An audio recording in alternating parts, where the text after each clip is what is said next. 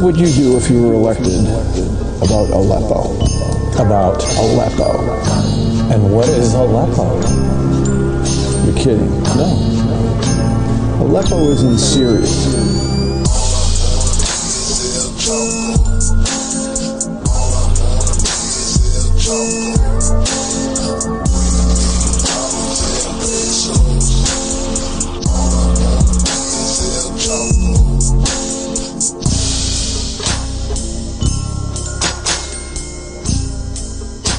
Hello, subscribers.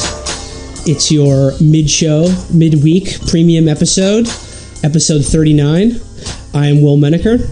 Joining me, as always, Matt Christman. Hello. Felix Peterman. Hey, everybody. And, by God, is that Derek Davison's music? Hey guys, can anybody tell me what the deal is with this Aleppo thing? It's dog food, right? Yeah. Yeah, well, that's what I thought, but everybody's making a big deal out of it, and I don't understand. So, little context to the story. For the past few weeks, journalists who absolutely know what Aleppo is have been posting pictures of Aleppo and being like, we can't say we didn't know. Not really suggesting anything, but if you've ever seen the movie Forgetting Sarah Marshall, Russell Brand's character has a song called "We've Got to Do Something," and it's kind of what it reminds me of. But anyway, all the journalists think they're really smart because they've spent like the past month being like, "We got to do something about Aleppo," and so they asked Gary Johnson, who is probably in the middle of a monologue about raw milk and vaping regulations. Basically, what should we do about Aleppo? And Johnson, to his credit, instead of like making some bullshit answer, goes, "What is Aleppo?" Because why would he know what Aleppo is? He's a freak. So all these assholes who found out about Aleppo like last month are like, "Can you believe this? Really? 2016, where's the reset button?" But anyway, New York Times wrote about it, but they identified Aleppo as Raqqa, the unofficial ISIS capital. And then in the process of correcting that, they identified Aleppo as the capital of Syria, which it is not. So the rare correction to the correction. Good move all around. Now, I'm going to take the contrarian position here and say that for the people of Syria, I think actually the best outcome for them in this presidential election would be to have a president who doesn't know where Syria is or care about it. Yeah. I think like the less someone knows, the better. The less interested they are in foreign policy. Like, thank God. Well, yeah, that sounds smart, but the problem is that because, as we've talked about on the show, there is a foreign policy apparatus. And you could go into the White House not giving a shit or knowing anything about Syria, but you're going to be forced to make decisions, and they're going to be on the terms of the people who do know, who are going to be parts of that apparatus. Basically, there's no non-fucked thing. Yes. There's no non-fucked option. Because if fucking hayseed Huckleberry Gary Johnson ambled into the White House, I guarantee you that the fucking snakes and sharks at the State Department and the Pentagon would have him infiltrating spec ops forces and bombing and maybe even a few ground troops by the end of the week, because he wouldn't have any wherewithal to push back against what they were telling him. I mean, that's like why you need Gary Johnson, though, because he would fire all those people and replace them with Reddit moderators. He would fire all of you, like Jamie Kirchick. All these people would be out of jobs. And they'd be like, "Jamie Kirchick, you're fired. You're being replaced by Upskirt Heisenberg from Reddit." And he says, "Hands off Syria." Felix, I think you're exactly right in noting the irony of journalists who probably didn't know what Aleppo was until a couple months ago. The actual clip was Mike Barnicle quizzing him on this. And if you're telling me that dude knew what Aleppo was 6 months ago, I would bet he knows about as much about Aleppo. He knows exactly as much about Syria as George Carlin did.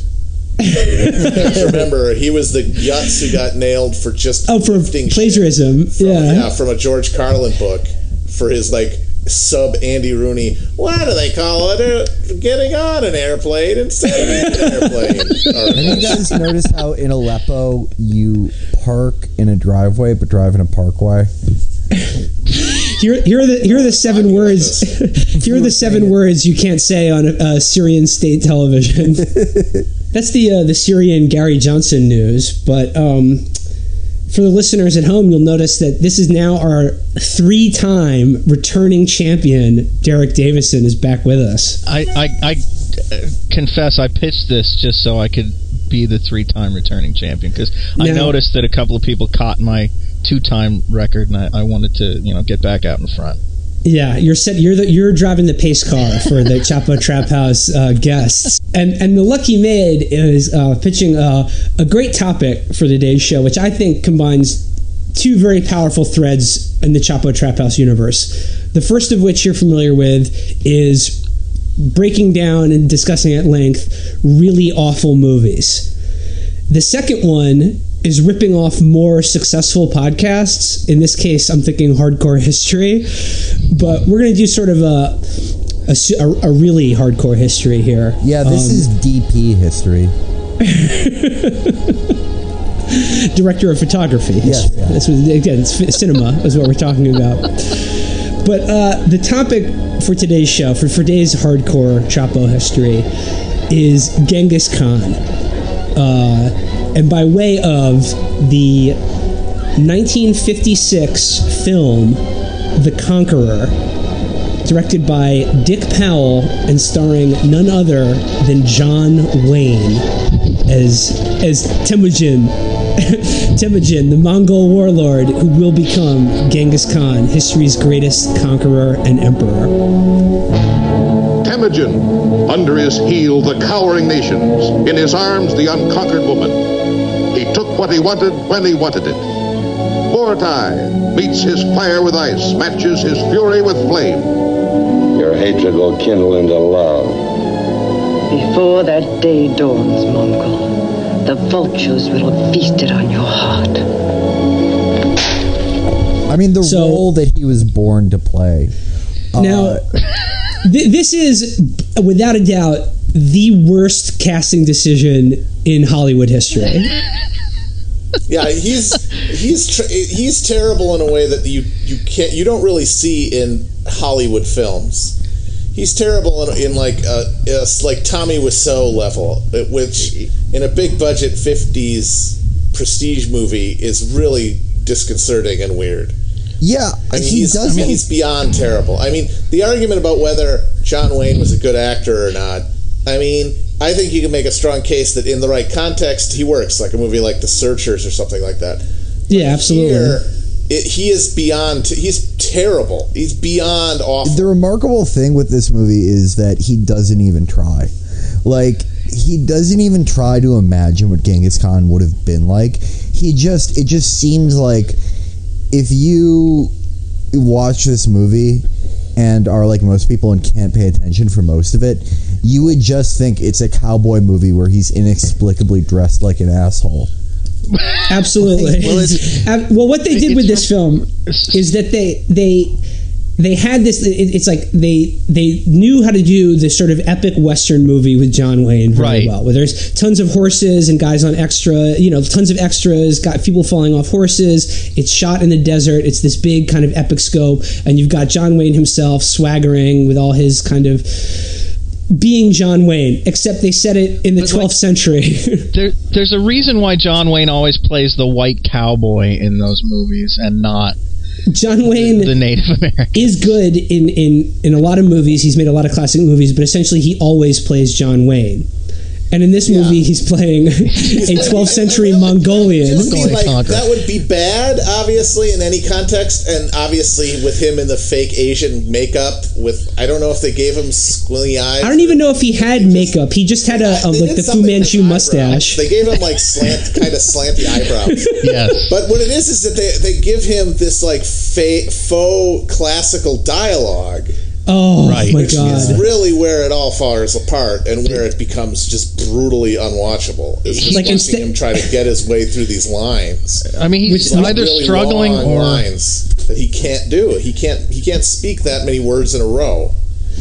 It's he does the John Wayne voice, but instead of saying things like "saddle up, partner," he's saying things like, "While I live, my blood burns hot, and the daughter of the Tartars is not safe in my tent." Let's talk about the dialogue. Can I say can I say this? This is my fear about us reviewing this. Is that like the greatest own you could do on this movie is to just play his lines of dialogue, like his delivery, and I don't know. Hopefully, Brendan can do that. Justice, like no matter because it's you can't really. It is. You can't. You return empty-handed from the chase, my son? Not so, fine gazelle. On, brave suitor, would you desert your bride unkissed? I share your taste in women, Targetai, but not in blood. He's like, the best way. Now is the time for feasting and much rejoicing. My favorite thing about the dialogue is that it seems like they were half trying to write how they would think that Mongols would talk, and then the other half they were trying to reestablish characters. So, like for instance, when he returns from Tartar captivity, one of my favorite scenes in the movie, and his mom is there. His mom, who's like as old as John Wayne at this point. But, yeah, that was great. That was great. She goes, "Oh, Temujin, my son, who is born to me, you have returned to me from this awful captivity." And then John Wayne goes, "Ah, mother, who is birthed me." No, Felix, it was even better. He said, "Mother, you didn't suckle me to be captive by Tartars, but to slay them." It's so good. It's for the first scene on. A fair prize, my son, if my eyes see well. Fairer than you know, my mother. Pause for a second. Before we get into the film itself, I'm hoping Derek can actually give us some real background and set the context for what the world that Temujin, a.k.a. the man who would be Genghis Khan, came out of in sort of the, 13th, 12th century Gobi Desert area. Derek, what's sort of like the historical context for the real Genghis Khan and the world this film is supposedly set in? Okay, so this is roughly corresponds to the places we would think of today as Mongolia, Siberia, and the Gobi Desert. These are, it's a region that's controlled by a lot of small nomadic tribes that exist on the periphery primarily of Chinese society. One of the tribes is the group that we know as the Mongols, and then there are others. There's the Tatars, not Tartars, contrary to John Wayne. It's like the sauce, Pilgrim. That's how I remember it.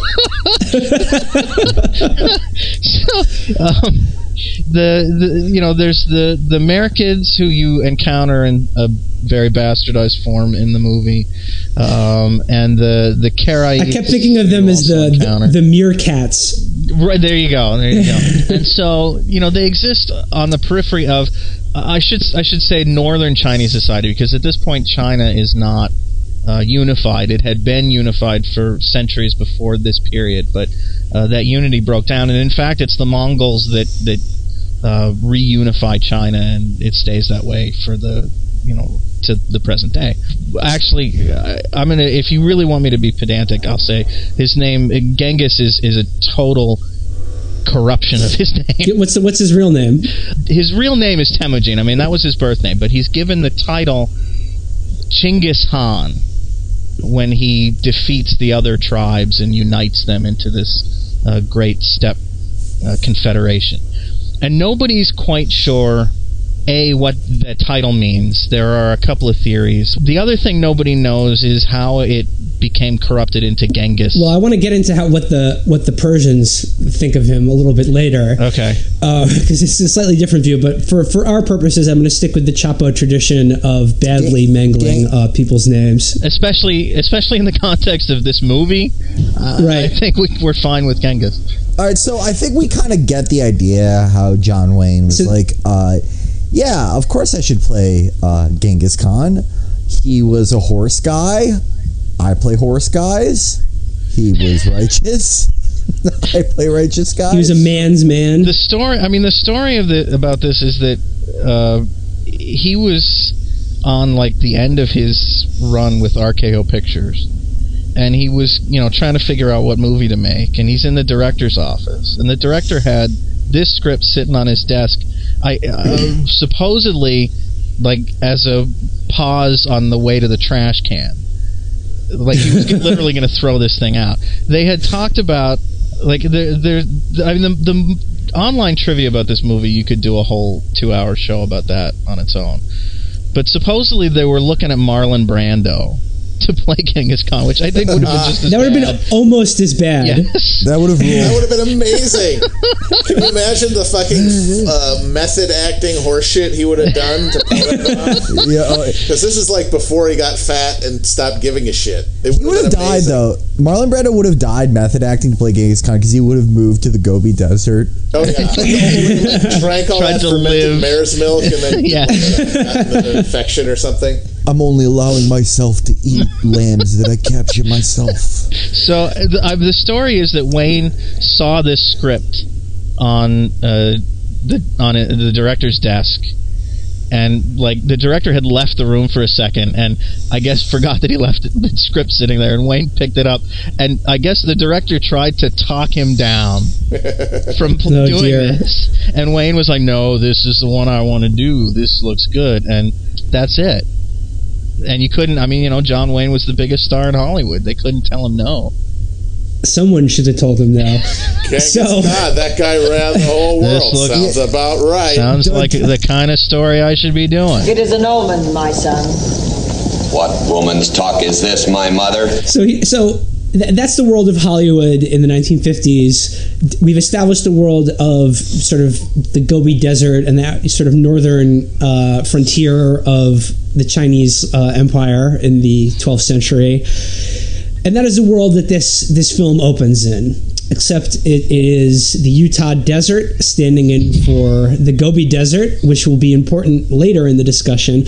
But just for now, let's talk. The film opens and we see a caravan being led through the desert and this is the Mirkat chieftain is bringing home his new bride, Bortai, daughter of the Tartar, played by Susanna Hayward.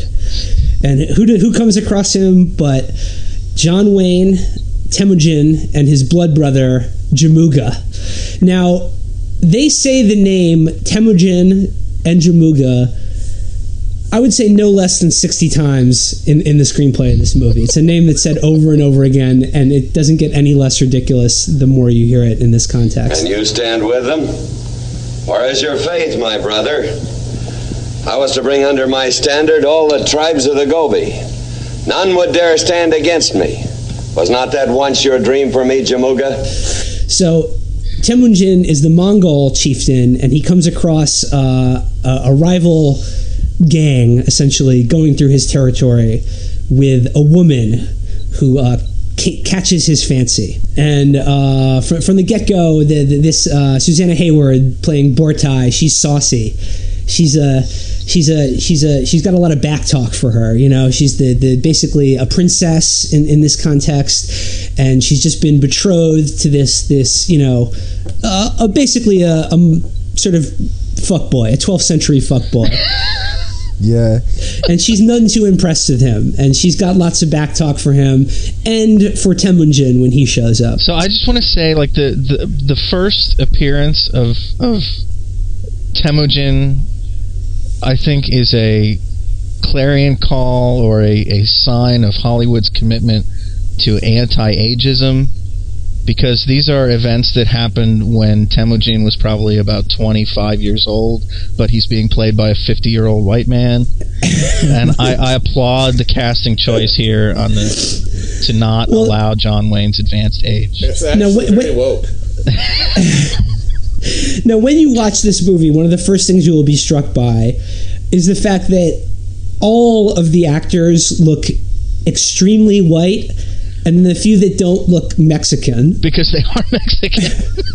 because they were Mexican, and it's like, listen, they had everything set to make a big Western movie, but just with really, really bad costumes, and nothing about it looks right. Everybody's got that like beefy 50s character actor look. They look like they should be wearing slacks up around their armpits. Yeah, but they're supposed to be like hard riding nomads. Yeah, that was the big thing I noticed. I mean, I really love 1950s men's physiques. We were supposed to believe that these were people who traveled, you know, incredible distances on horseback, hunted, used bow and arrow, and they all just had those like weird triangular tits that like men in the 50s got for some reason. Well, my favorite guy was the guy who plays Temujin's actual older brother, who's just a big fat ass, and he's the strongest guy. He's the strongest guy in all of the Gobi Desert, and he like bends iron.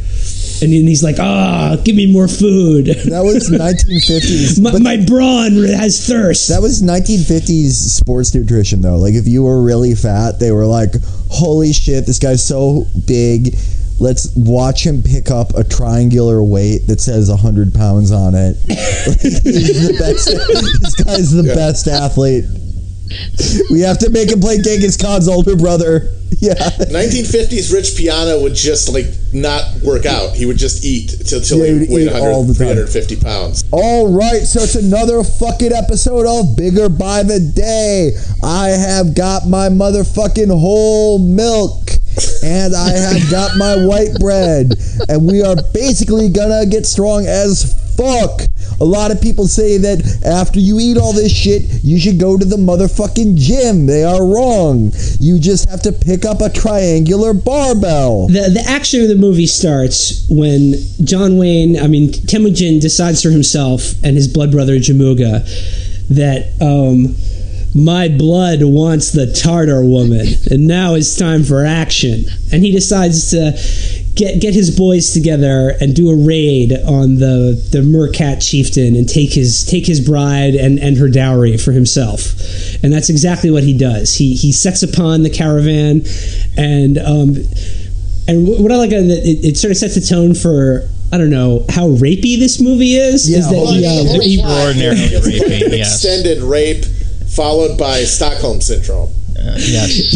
He rips Susanna Hayward's like toga off immediately, and then laughs and is like, ha, ha, ha, ha, you'll be sleeping in my tent from now on. But so the Mercat chieftain vows revenge, but he takes Bortai for himself back to his tent and his village. Immediately starts beef with one of the other big tribes. The lesson in the movie is, don't trust these Tartar thotties, because she starts scheming immediately to turn his blood brother Jamuga against him. This is the point where we get the first of two extended, aren't these Orientals so exotic and interesting? Listen to their music and their dancing scenes. Right? There's a longer one later on, but this is the first one, and you get wonderful lines like, "Dance for Temujin." Like he says to her, "Dance for Temujin." No, she was like, "She'll dance for Temujin." Yeah, and then all his boys are cheering as he throws her into his tent or whatever. But know this, woman, I take you for wife. He's like, he's Gobi Desert Dan Quinn. The following is an apology to all women. I put one finger beneath your G-spot, Tartar woman, and I give you triple-digit orgasms. But I mean, Derek, does this film in some way capture this sort of ethos and culture of this sort of nomadic warlord culture, where it's just sort of your property and people are just sort of whatever you can take for yourself, basically? Well, I was kind of two minds about this. There is a tradition, for better or worse, in that region of bride kidnapping, which even on the fringes of society in places like Kyrgyzstan still sometimes goes on today. So the idea that you would just cart a woman off and she's now your wife is not historically inaccurate. And in fact, that happened to Borte, Genghis Khan's wife. He didn't kidnap her, but she was kidnapped from him, and then he went and got her back. So, I mean, yes, that is accurate. On the other hand, I felt like the movie goes to such an extreme to show that this is a misogynistic culture and it's male-dominated and patriarchal. And it really says more about movies in the 1950s, I think, than what step culture was actually like in the 12th century. I mean, women were not completely helpless. There are multiple cases in Mongolian history of the wives of Khans ruling as regents while the succession, because this is since it's a tribal collective culture, succession is not as simple as father to son. Everybody has to get together when a Khan dies, and they have to elect a new Khan, and that may be the old Khan's son, but not necessarily. And so there's a lag time in between the death of any Khan and the election of his successor. And generally speaking, the pattern was that the wife, or the widow, I guess, more appropriately, of the old Khan would run the empire as regent until the new Khan was elected. So I think it overplays, even though there's an accurate portrayal of the concept of, carting a woman off and kidnapping her and marrying her. It sort of overplays its hand in terms of how hostile to women this culture was. I think the screenwriter and the filmmakers were definitely winking and having a little bit too much fun with the idea that women were property. And I think at one point Temujin's mother says, because she hates the Tartars because the Tartars killed her husband and Temujin's father, and she was like, the Tartar wench, throw her to your slaves and let them make sport of her, But the movie is still in that kind of 1950s romantic context where it's often like the woman hates the guy at first and is disgusted by him because he's a brute and a jerk, but then like slowly but surely he wears her down. Yeah, he wears her down, and then she realizes she loves him, and that's basically what goes on in this movie. But he does rape her a few times before that happens. He does, and there's it's not clear how he wears her down, except that we're supposed to believe that he's got such animal magnetism that she just can't resist. I mean, just look at him in the movie. Like, how could just this guy, like a guy with like stick arms, whose face looks like ham with mascara drawn on it. No, he does. His torso looks like he's wearing one of those barrels. He's very barrel man, as women liked at the time. But he was doing PUA to her. He was doing PUA to Tartar woman. He was naking her by killing her husband and making her a captive forever, and being like, "I'll show you when I crush your loins." Like, that was PUA. Felix, that's a really good point. He doesn't. There's an excellent negging scene where, Derek, you brought this up before with the sort of Orientalism and exoticism of the movie. My favorite scene in the movie is when they go visit Wang Khan in the city. Yes. Wang Khan in the city of Urga. Like, Temujin is trying to create an alliance with like sort of this fat cat who is a little bit richer because he actually has a walled city and isn't just living in tents. Right. This you shall pay for tenfold. We march against the Tartar. With Wang Khan? With the legions of Wang Khan and the Mongol clans, I gather. What folly do I hear? We march against Kumlik. Wang Khan is a real historical figure, actually. He was the agent of the Jin, the northern Chinese emperor. Yeah, and he also, like, as you can see in the movie, like, he thinks he's better than John Wayne just because he has a city with an economy instead of a series of tents and sexual assaults.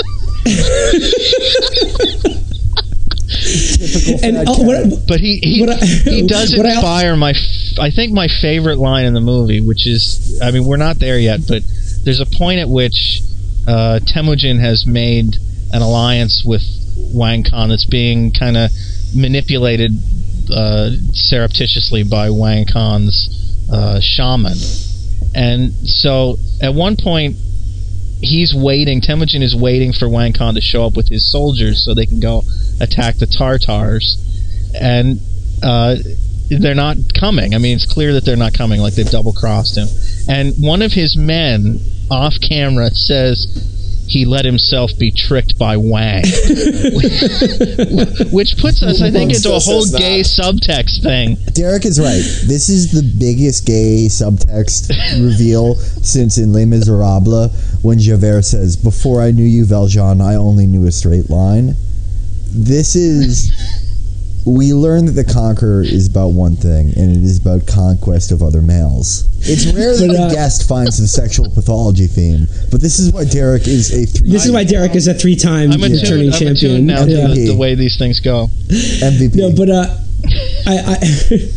what I also like about the Wang Kong character is that he also fulfills that kind of nice sort of 1950s Hollywood archetype of just a big fat man who's sort of jolly and foolish. That's what I liked about his character. That in movies, like, we need to bring that back. Just like the I don't know, like the next Bradley Cooper movie called like Waiting for Tuesday, where he like has to fucking date a woman who's a lawyer and depressed or some shit. Like, there should just be an extended scene where he like knows somebody, he has to like do chores for some jolly fat man. Like, why not? Just like bring it in. It's body positivity now. It's woke. It's woke to have that now. We don't really have Peter Ustinov fat guy anymore. Yeah, sort of like droll chubster who's always sitting on that chair, just stuffing his face and doing quips. It would be woke to bring that back, because like fat people in movies now, they're just like sassy sidekicks, but like it's woke to have fat people representation where they're like powerful and can just like sit and eat grapes all day and assign like foolish tasks to our heroes and double cross them. Yeah, that's social justice. Like back to my favorite scene in the movie is when Temujin is being feted at the city of Urga, and he's brought along Bortai with him because he's like, I can't leave her back in the tent, because there's a whole subtext in this movie where he keeps thinking over and over again, and about 3 times in this movie, that his blood brother Jamuga has become his Eskimo brother, if you know what I'm saying. But so he's brought Bortai on this trip with him, and they're being feted at the court of Wang Khan, and they're treated to a really long and ludicrous dance sequence where they bring in all of these sort of exotic lady dancers, who again are all just white studio extras dressed in ludicrous costumes, doing this kind of like, you know, pseudo oriental belly dancing, I guess. But back to the negging thing, like, you know, Temujin is like, you know, his blood is hot looking at all of these women, and you can see Bortai getting angry because she's like, she hates him, but she's also jealous. And Temujin says to Wang Khan, he's like, don't bother with the Tartar woman. She sees their arts and their ways of lovemaking, and it makes her jealous because she can't do the same. And then, of course, Bortai takes up the challenge immediately, and then just grabs some sort of like veil, and she finally dances for Temujin in front of everybody and does her own sexy little routine. Yeah, Temujin, like, he may not do like a lot of really good conquering in this movie, but he invented Pirouette. Like, he invented all of those moves. It's the only thing he conquers is her heart. Yeah. There are 2 or 3, I think, times in this movie where he literally leaves a fight to go chase after her on horseback. And, you know, if you want to talk about things that are historically inaccurate, I think that's the place to start. Yeah, how far would Genghis Khan have gotten if he was just like got so horny that he got distracted in battle? Right. History is actually littered with generals who were overly horny, but yeah, they all end up getting killed. Yeah, they don't conquer everything. No. Like in history, Genghis Khan, the only reason he didn't conquer Japan was because of tsunami. But really, like, from this movie is more historically accurate than the history books.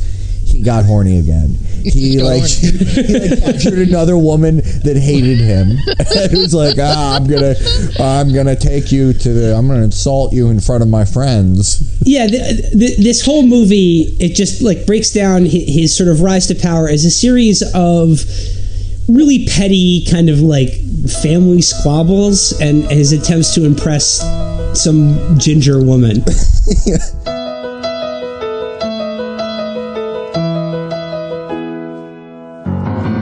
Lately, Mother Earth has been feeling unsatisfied.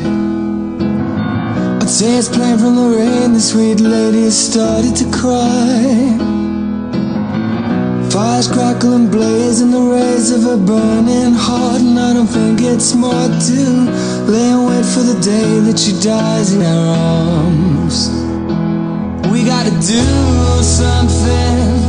We gotta do something. Before Mother Earth gets any more hurt, we gotta do something.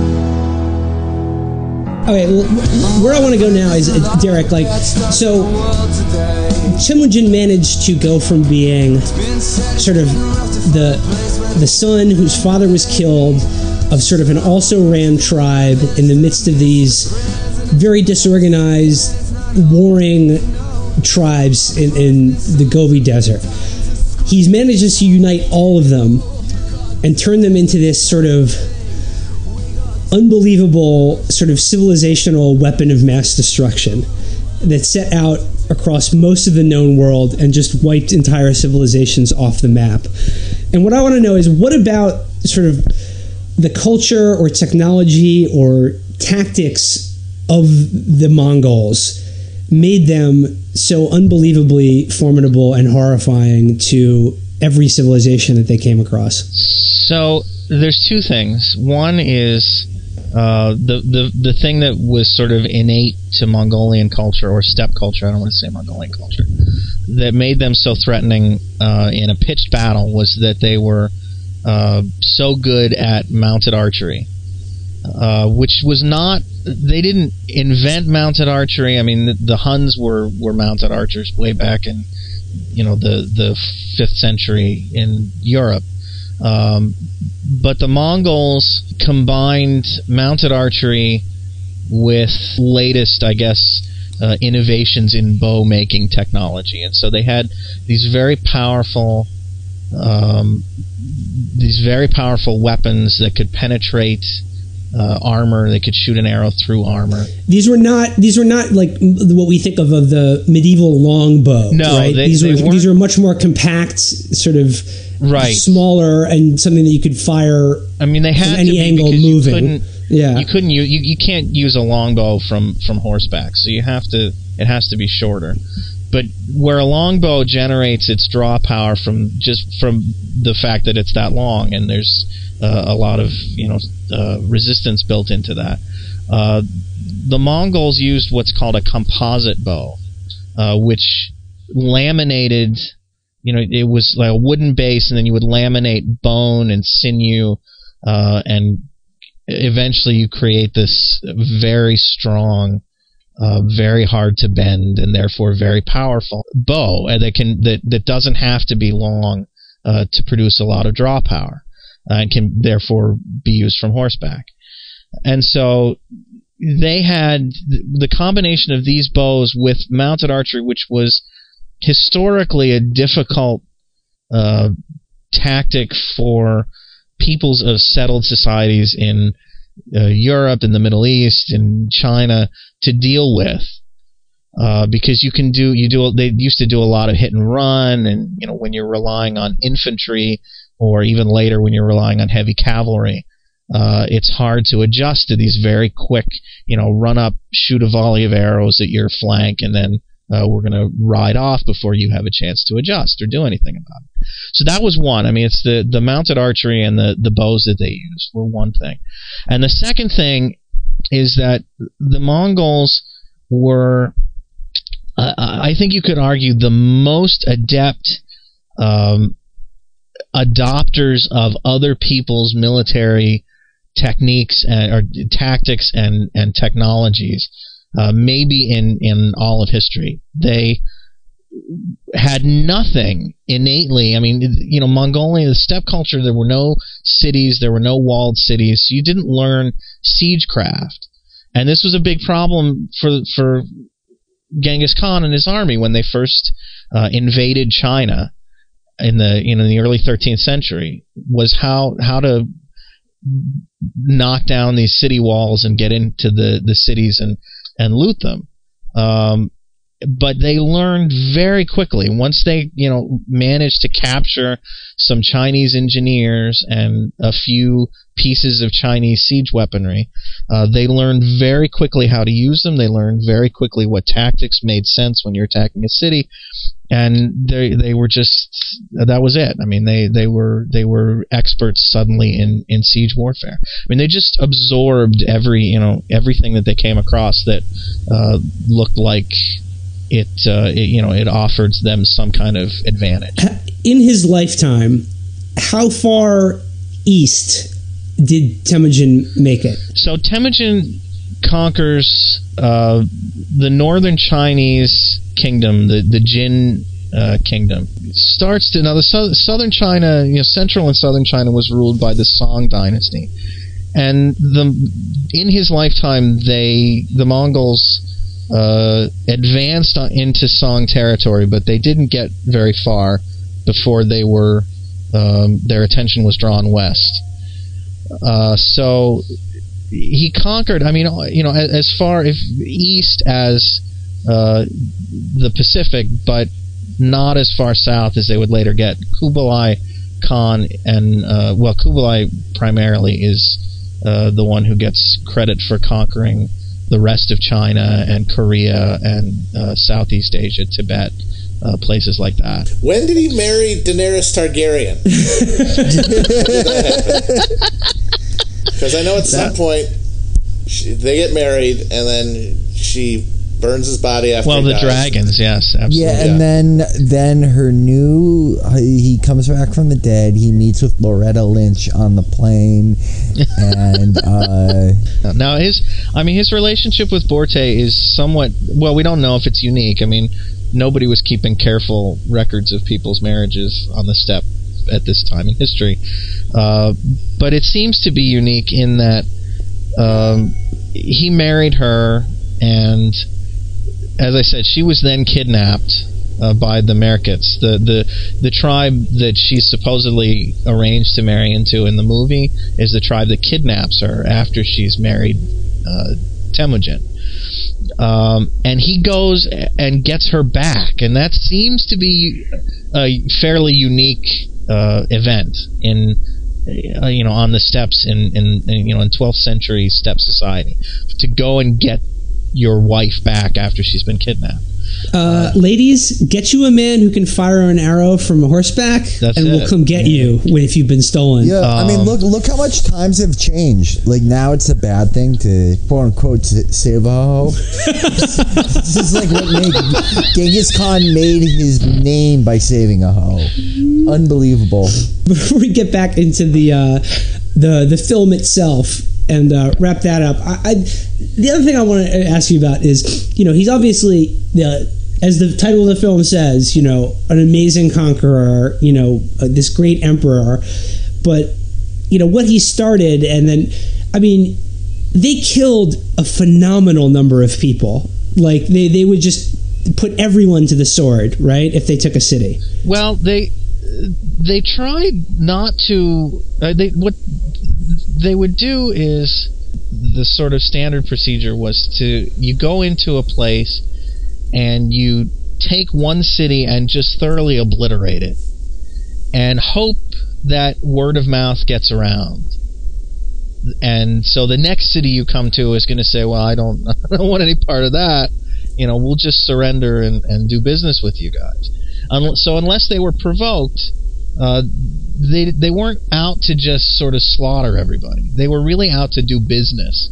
And there's a lot of emphasis in sort of later Mongolian history about trade and commerce, and making sure that there was safe passage for people to go from one end of the Mongolian world to the other, and especially for them to go to sort of Karakorum and the sort of central part of Mongolia, the heart of the empire.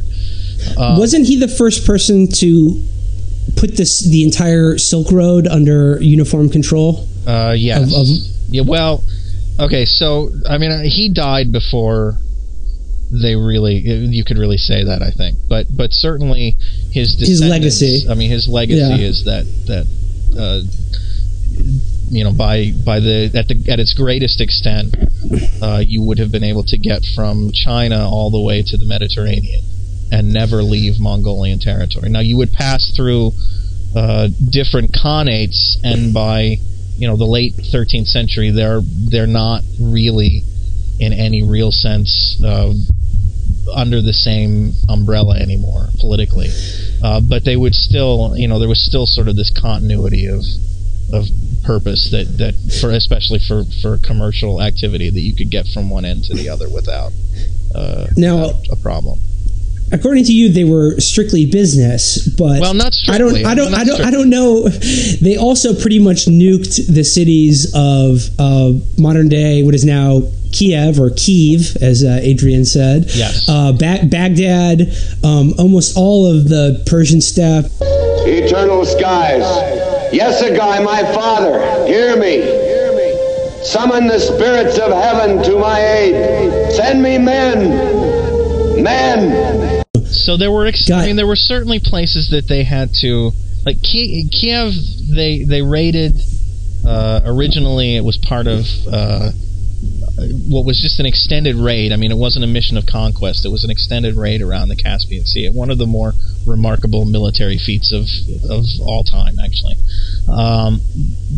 How so? Well, I mean, there was right around the time after they conquered and defeated the Khwarezmians, who were the sultanate that ruled Central Asia and most of Iran at this point. After they had defeated them, two of Genghis Khan's generals asked him for permission to go on a raid into the Caucasus. I mean, what we know as the Caucasus. And it turned into basically they started in sort of northern Iran and rode up around the Caucasus into modern day Ukraine, sort of western Russia, around the Caspian Sea. I mean, if you look at a map of the Caspian Sea, it's huge. It's the biggest lake in the world. And they rode north through here and all the way around the Caspian Sea and all the way back to Mongolia. And they had nothing. I mean, they had no supply lines. They had no chance of reinforcement. It was like 20,000 soldiers, and they managed this incredibly long distance ride, and didn't suffer for it at all. So that their first encounter with the Kievan Rus was on this raid, and they really had no intention of staying. They just wanted to sack the city and take what they could cart off. And then there were other exceptions. I mean, Baghdad was still the seat of the caliph, and there were reasons why politically they needed to conquer Baghdad and sort of teach it a lesson. Cities that surrendered to the Mongols peacefully and then later on started to make problems could expect to be obliterated. So there were a lot of, I don't want to downplay the violence, because there was a lot of violence and a lot of killing. But a lot of it, especially if you know the story about why they started their conquests going to the west, heading in that direction. Some of it is sort of they felt that the fight was forced upon them. Like, they didn't have any interest in sort of killing these people or conquering these places. They wanted to do commercial business, and yet they were presented with these situations. The decision to invade Central Asia and Iran comes because the Sultan, the Khwarazm Shah, and his fail cousin, Genghis sends envoys to them and says, hey, let's have I'm not interested in conquering you. I'm over here doing my thing in China. I would like to have a deal where we can, do some trading and everybody makes a little money. And they killed his envoys. And this is a big no-no. I mean, bad move. Any time in history, you don't do this. You don't kill envoys. It's an insult, and they take it as an insult, and so much so that they pick up and start heading west. They give up don't give up, but they stop focusing on China, and they head west, and they just demolish these guys. I mean, it was it's one of the worst blunders in Middle Eastern history was this decision to not engage with the Mongols, but instead to antagonize them. In doing a little bit of research to prepare for this show, I discovered a factoid that said it's estimated that they killed between 10 and 15 million people in what is now Iran or the Persian steppe, and that it took until the 20th century for the population to recover to what it once was at the time before the Mongols arrived. I think that's talk shit, get hit. I value your good wishes, Shaman, for all your doubt of my report last night. Now, I learned this from the War Nerd podcast, so I'm going to steal it from them and pass it on to you. Must credit John Dolan. But he said that in Dabiq magazine, the official magazine of ISIS, they recently ran an article about the Mongol invasion of Baghdad, sort of the point of which was, well, times seem tough now, but they've been tough before, and just grin and bear it. Cause learn how to make success out of failure. The Abbasid Caliphate didn't survive the Mongol sack of Baghdad, so I don't know what the ISIS Caliphate is going to do to hang on, because I don't know if that's the best analogy. Baghdad still. They're not Derek. It's like Olympus Has Fallen. That was the original. Was Baghdad Has Fallen, and the Caliphate agent Mike Banning was like, 1,000 years from now, we're still gonna fucking be here. Well, to return to the fictionalized version of Temujin, to the John Wayne Temujin and the film The Conqueror. I mean, the film rounds out as you would expect. Temujin, he gets his bride. He had some ups and downs, but he comes out on top. He unites all the clans and kills sort of the end of the as a sexual warm up thing. Yeah, he lays waste to the Tatars, the Tartars, and he's got his woman by his side, and all the men on horseback behind him, and it's just sort of like he's going off to make his way in the world and to conquer it.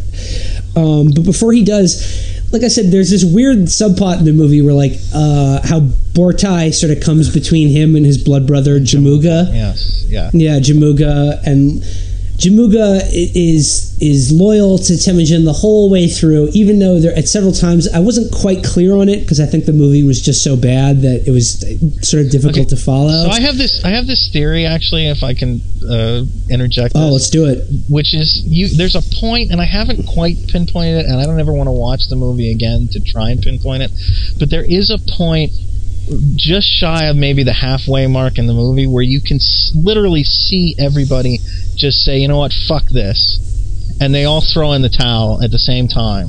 They're like, this is shit, and we know it's shit, and we're not even going to try anymore. Like there's one point toward the end of the movie where they literally put Genghis Khan, who at this point is just, I mean, there's no pretense. It's John Wayne now. He's not even trying to pretend. Lord, we believe you slain. Death comes not easy to Temujin. They put him in like a 1950s leather jacket with fur. Like fur-lined leather jacket, and then like that's his costume, and I just thought, okay, you've really quit now, right? I mean, even your costume guy is like, fuck this. This is so bad. I'm not even gonna bother. Well, there's this whole thing where like he thinks that Jamuga has betrayed him, even though he hasn't, and then at the end of the movie, like he's finally become the boss of all bosses, and Jamuga comes before him. And Bortai pleads for him, and she's like, "But no, he has always remained loyal to you, Temujin." But Jamuga is having none of it, and Jamuga is like, the best thing I can do, the most loyal thing I can do for you, my brother, is just kill myself. And he goes, "Temujin, the worm of doubt has entered your heart, and it burrows deep and will never go away." He's sort of saying like, "I've helped you get to this point, but you're going on to bigger and better things, right, and I just need to go away and die." What he asks is to be executed in the standard sort of step way that nobles or people of noble blood are executed, which is supposed to be without spilling any blood. So how would you do that? And this leads to a lot of very interesting, like if you read chronicles of the Mongol conquest, there's a lot of very fascinating ways that they supposedly killed people. Like strangulation? Somebody, I forget who gets killed. Somebody gets killed by, like, they literally build a floor and put it on top of him and dance him to death. Like crush him to death by dancing on the floor. You do this. I'd imagine that there would be blood. The Abbasid Caliph, when he's killed in 1258, is rolled up in a rug and trampled to death by horses, supposedly.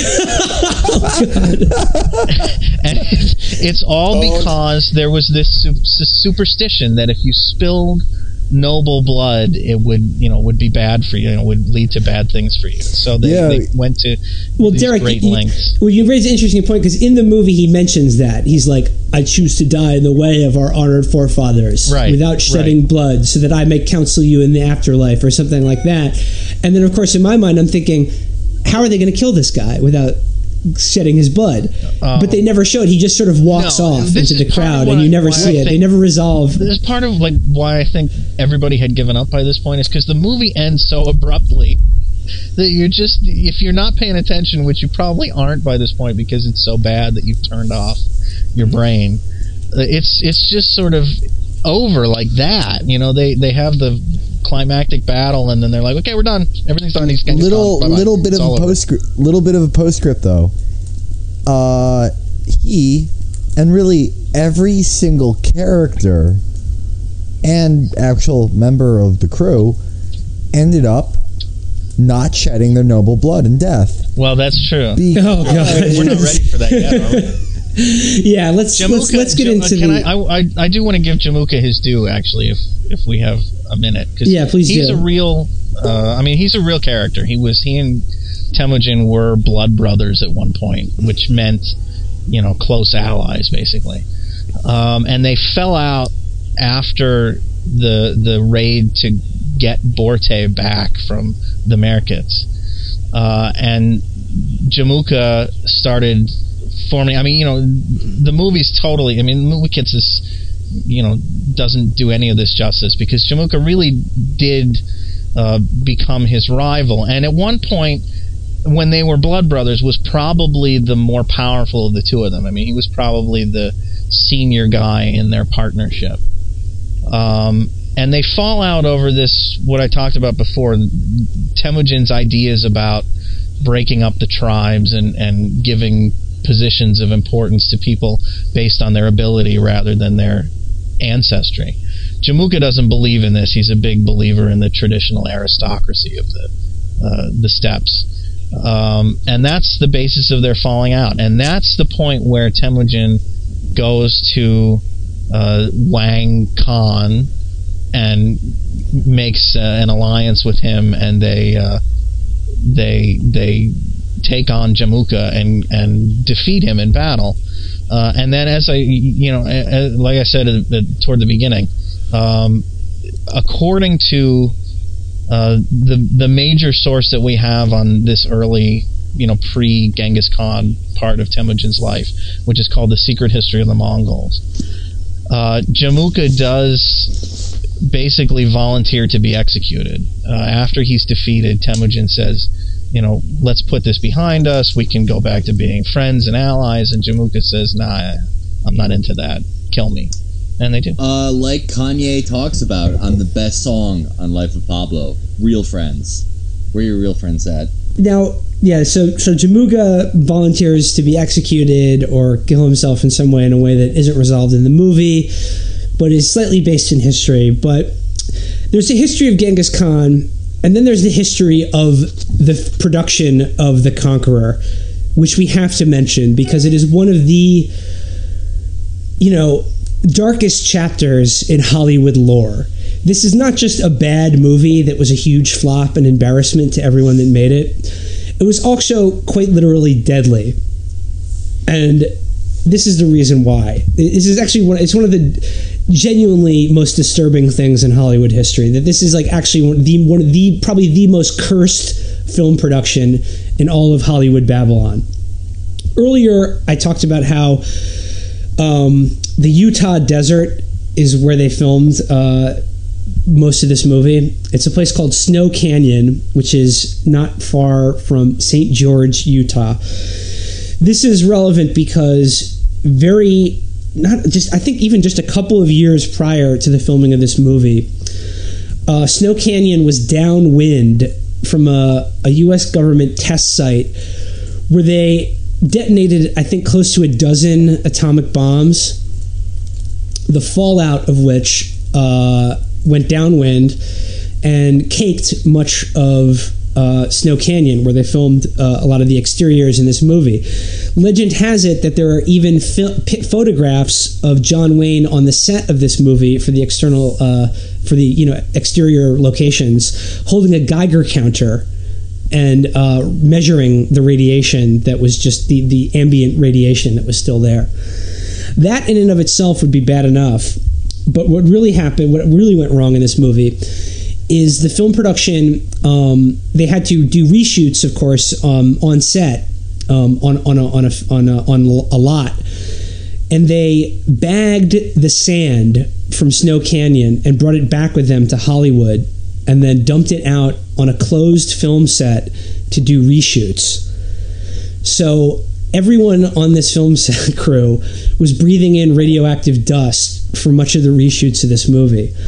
And quite horribly, out of the 220 cast and crew members, 91 of them died of cancer, including John Wayne, Susan Hayward, and the guy who played Jamuga, the actor Pedro Armendariz, who, similar to his character, actually killed himself after he was diagnosed with terminal cancer only 4 years after this movie was made. You know what? I don't buy it. I don't think that it was the nuclear tests. I'm fairly certain that what killed everybody on that set was witnessing John Wayne's acting. Because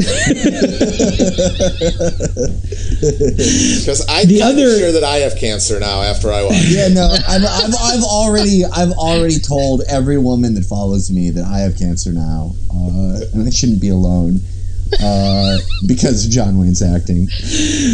Dance for Chapo. You will dance for me, FIFO woman. Show the feet, sweeties.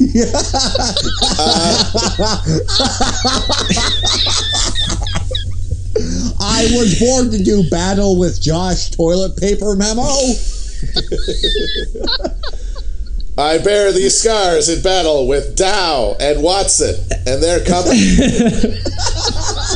In all seriousness, though, I have to think that killing like half of the cast makes this movie objectively the worst movie ever made. Yeah, right? absolutely. Because you can talk about Plan 9 and The Room and Troll 2. They didn't kill anybody. Yes.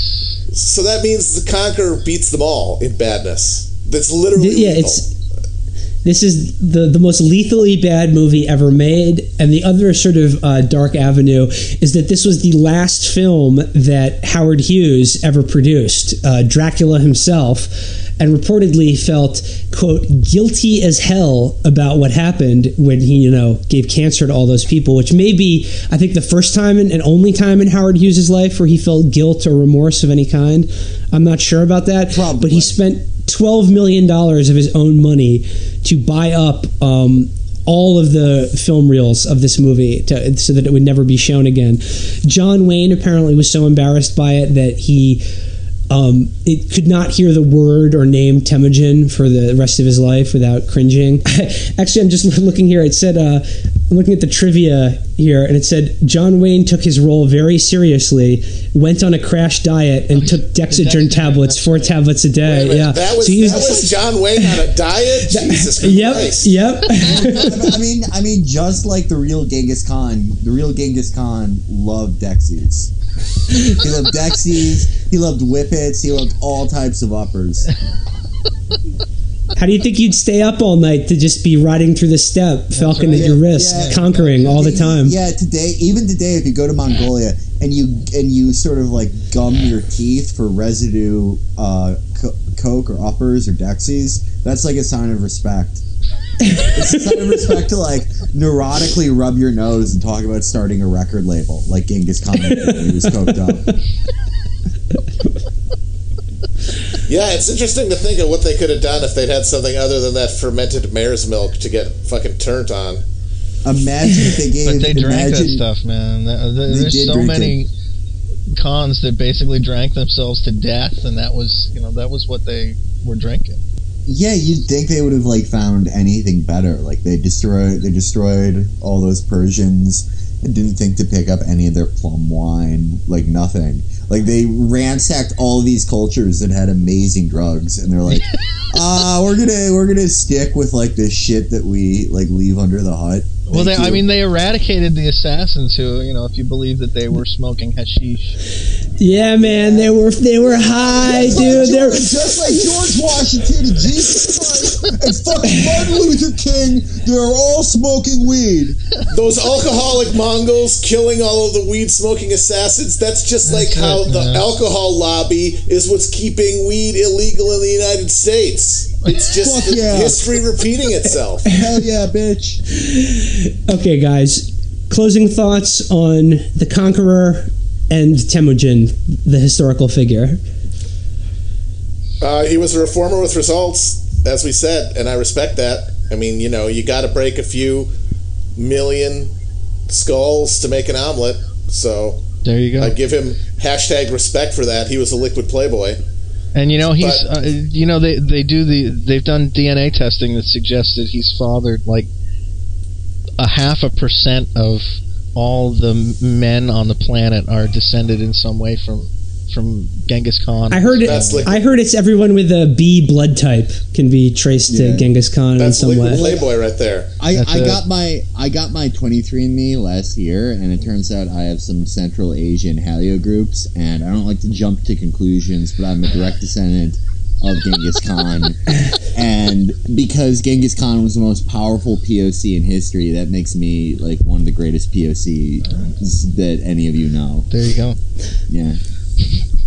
I would say that were it not for Temujin and his hordes killing probably, 40 to 50 million people in the 12th and 13th centuries, I think they have done the math on this, and had that not happened, there would be about an extra 2 billion people on the planet today.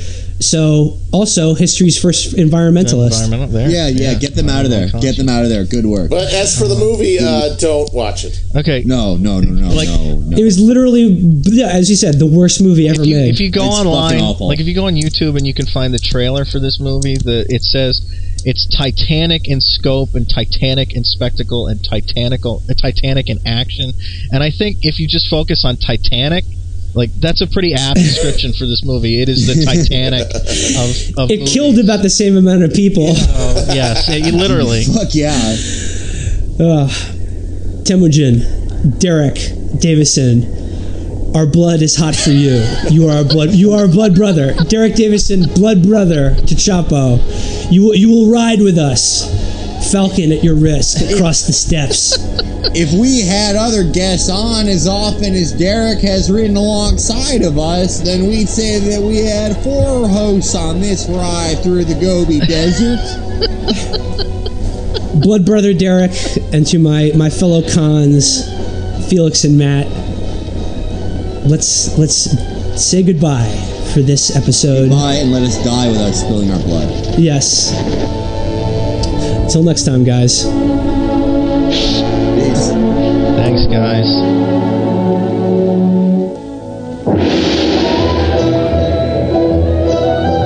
When I was at Notre Dame, they called me a brother trapped in white skin. I got more talent than you, and you know what? After I kick your ass, you better be cool, or I might fucking just take your goddamn woman from you. Peace.